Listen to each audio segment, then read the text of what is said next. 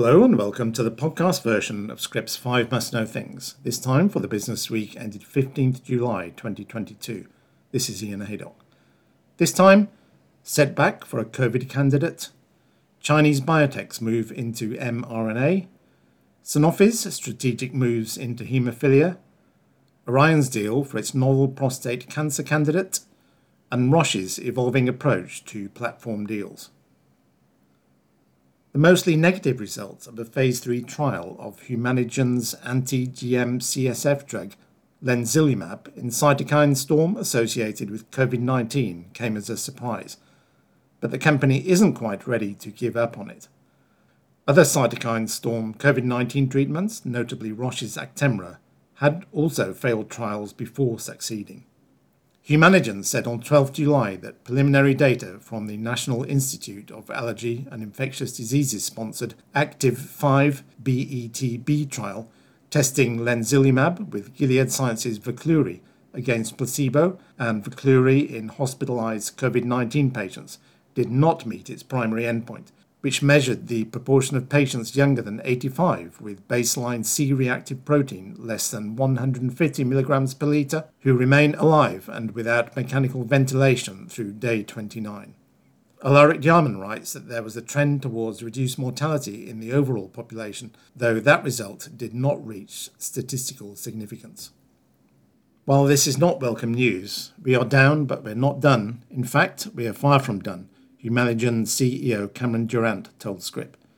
He said the company is assessing what potential further development of Lenzilumab in COVID-19 might look like, adding that were it to happen, it will be through a partnership with a large platform study group. We are not looking at expending too much company resource in that regard, so a partner would take it, he said. In prior studies, Lenzilumab had shown strong efficacy, such as in the phase 3 Live Air trial, where it reduced the likelihood of patients with severe COVID-19 progressing to requiring mechanical ventilation by 90%. The US FDA initially turned down Humanigen's request for an EUA in September 2021, explaining that it was unable to conclude Lenzilumab's benefits outweighed its risks. But the company planned to resubmit for authorization as well as for full approval with the Active-5 BETB results. The reason why that trial did not meet its primary endpoint remains unclear, Durant said. In terms of why, we are completely baffled, he added.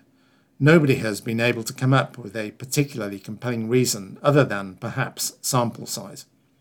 So the benefit, the gains, the number of parameters is similar to the risk reduction that we see with tocilizumab and with baricitinib, so it would be inaccurate to say that there was no effect, Durant said, referring respectively to Actemra and Olumiant, both of which have US EUAs for treating symptoms of severe COVID-19. We just didn't hit statistical significance on what was really swinging for the fences.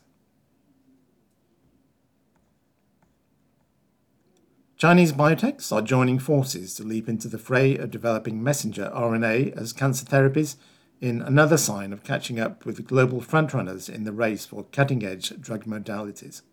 Dexian writes that the latest entrant is BeiGene, and on 6th July, the biotech announced its partnership with the little-known InnoRNA, founded in 2019 as a specialist of lipid nanoparticle-based delivery technology and mRNA drug discovery.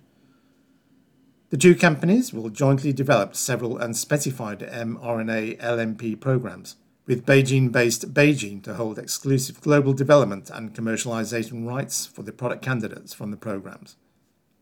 Shenzhen-based InnoRNA will receive an undisclosed upfront payment in cash and is eligible for development, regulatory and commercial milestones, as well as tiered royalties for the mRNA LNP programs. Moreover, BeiGene will gain a non-exclusive license to InnoRNA's proprietary LNP technology to support internal discovery efforts, for which InnoRNA will receive an additional upfront cash payment and is eligible for milestones. The deal with InnoRNA marks the second one BeiGene has signed in the mRNA space. In January 2021, BeiGene obtained an exclusive option to develop and commercialize in Asia, excluding Japan, Australia and New Zealand, up to 2 immuno-oncology programs using Strand Therapeutics' intratumoral or systemic delivery mechanisms, which is designed to deliver a tumour microenvironment modifying mRNA directly to the tumour site. BeiGene also made a 5 million equity investment in Strand, which is based in Cambridge, Massachusetts. The Chinese biotech's enthusiasm about mRNA technology seems to have reignited right after global frontrunners in this field reported promising early results from neoantigen cancer vaccine programs. During the annual ASCO meeting in early June, BioNTech presented encouraging phase 1 results from a neoantigen targeting cancer immunotherapy that the German biotech is developing in combination with Roche and Genentech's anti-PD-L1 antibody Tecentriq. Prior to BeiGene, the Hong Kong-listed Genor Biopharma on 24th June struck a deal with the Chinese mRNA vaccine and therapy developer Abogen to follow in the footsteps of BioNTech and Roche, according to a filing. Shanghai-based Genor will integrate its antibodies under development with Abogen's mRNA technology to co-develop anti-tumour therapies.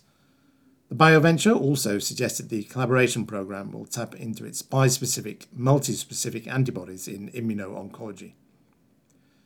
BeiGene in RNA and Genor and Abogen, however, have fallen behind another duo, Shanghai Junshi Biosciences and its compatriot company STEM-I-RNA Therapeutics, which have initiated a phase 1 clinical trial in China to investigate STEM-I-RNA's neoantigen cancer vaccine candidate in combination with Junshi's anti-PD-1 antibody toripalimab for advanced non-small cell lung cancer. Having compelling phase 3 data for one new haemophilia therapy would usually be enough cause for celebration, but Sanofi has just unveiled strong results for 2 potential blockbuster candidates, FNS Octocog Alpha and Fitusiran. Andrew McConaughey writes that the company unveiled the studies at the International Society on Thrombosis and Hemostasis on 10th July and that they could help make it a major player in the field within a few years. FNS Octocog's Phase 3 Extend-1 study shows the recombinant factor VIII therapy can achieve what Sanofi is calling best-in-disease performance. The once-weekly prophylaxis infusion lowered the median annual bleed rate, or ABR, to 0 and the mean ABR to 0.71 in previously treated adults and adolescents over the age of 12 with severe haemophilia A.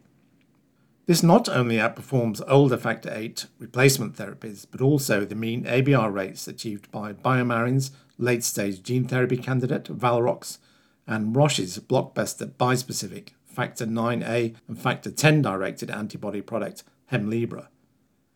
Sanofi, which will co-market the product with Sobi, submitted the drug to the US FDA last month, setting the breakthrough therapy designated candidate up for an accelerated approval in early 2023.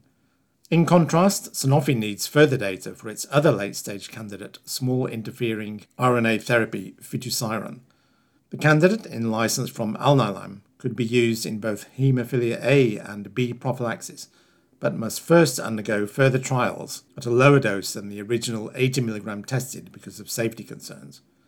Those data should be ready by next year and, if positive, will give Sanofi a twin-pronged offering across both haemophilia A and B, which could help it challenge the growing dominance of Hemlibra and provide strong competition for emerging gene therapies, with dosing and administration convenience being part of the equation. Sanofi also presented results from Fitusiran's Atlas PPX study, an open-label phase 3 trial in 80 adults and adolescents aged over 12 years with severe haemophilia A or B, with or without inhibitors, who were switched from prior factor or bypassing agent prophylaxis. The overall median ABR was 0 for Fitusiran prophylaxis, compared with a median ABR of 4.4 with prior prophylaxis. Efficacy was demonstrated in patients regardless of whether they had inhibitors or not, making it a potentially valuable addition to existing treatment options, especially in haemophilia B. However, concerns about the risk of thromboembolic events with the product linger. Having successfully partnered Nubeqa with a pharma major in Bayer, Orion Corporation has now teamed up with an even bigger player, Merck & Co., for another prostate cancer candidate, picking up a big upfront payment into the bargain. Kevin Grogan writes the Finland-based group has unveiled a licensing deal with Merck for ODM-208, a first-in-class CYP11A1 inhibitor, which is in a phase 2 trial for the treatment of patients with metastatic castration-resistant prostate cancer. The deal also covers other candidates targeting CYP11A1, an enzyme important in steroid production, and Orion will receive $290 million upfront. The contract provides both parties with an option to convert the initial co-development and co-commercialization agreement into a global exclusive license to Merck. Orion had previously revealed that it had been involved with multiple interested partners in licensing ODM-208, and getting Merck on board is quite a coup. CEO Timo Lappalainen said the deal positions Orion to harness the potential of ODM-208 while continuing to invest in our other programs without compromising our financial targets. Dean Lee, president of MSD Research Laboratories, said, "We believe ODM-208 has the potential to complement our existing program in prostate cancer and look forward to working with the team at Orion." The US giant is no stranger to the mCRPC space, as it has an established partnership with AstraZeneca for the latter's PARP inhibitor Lynparza. The Orion-Merck Pact is one of the biggest licensing deals of the year to date. The upfront is only topped by Gilead Sciences paying $300 million in May for global licensing rights to a tri-specific natural killer cell engager candidate for solid tumours from Dragonfly Therapeutics.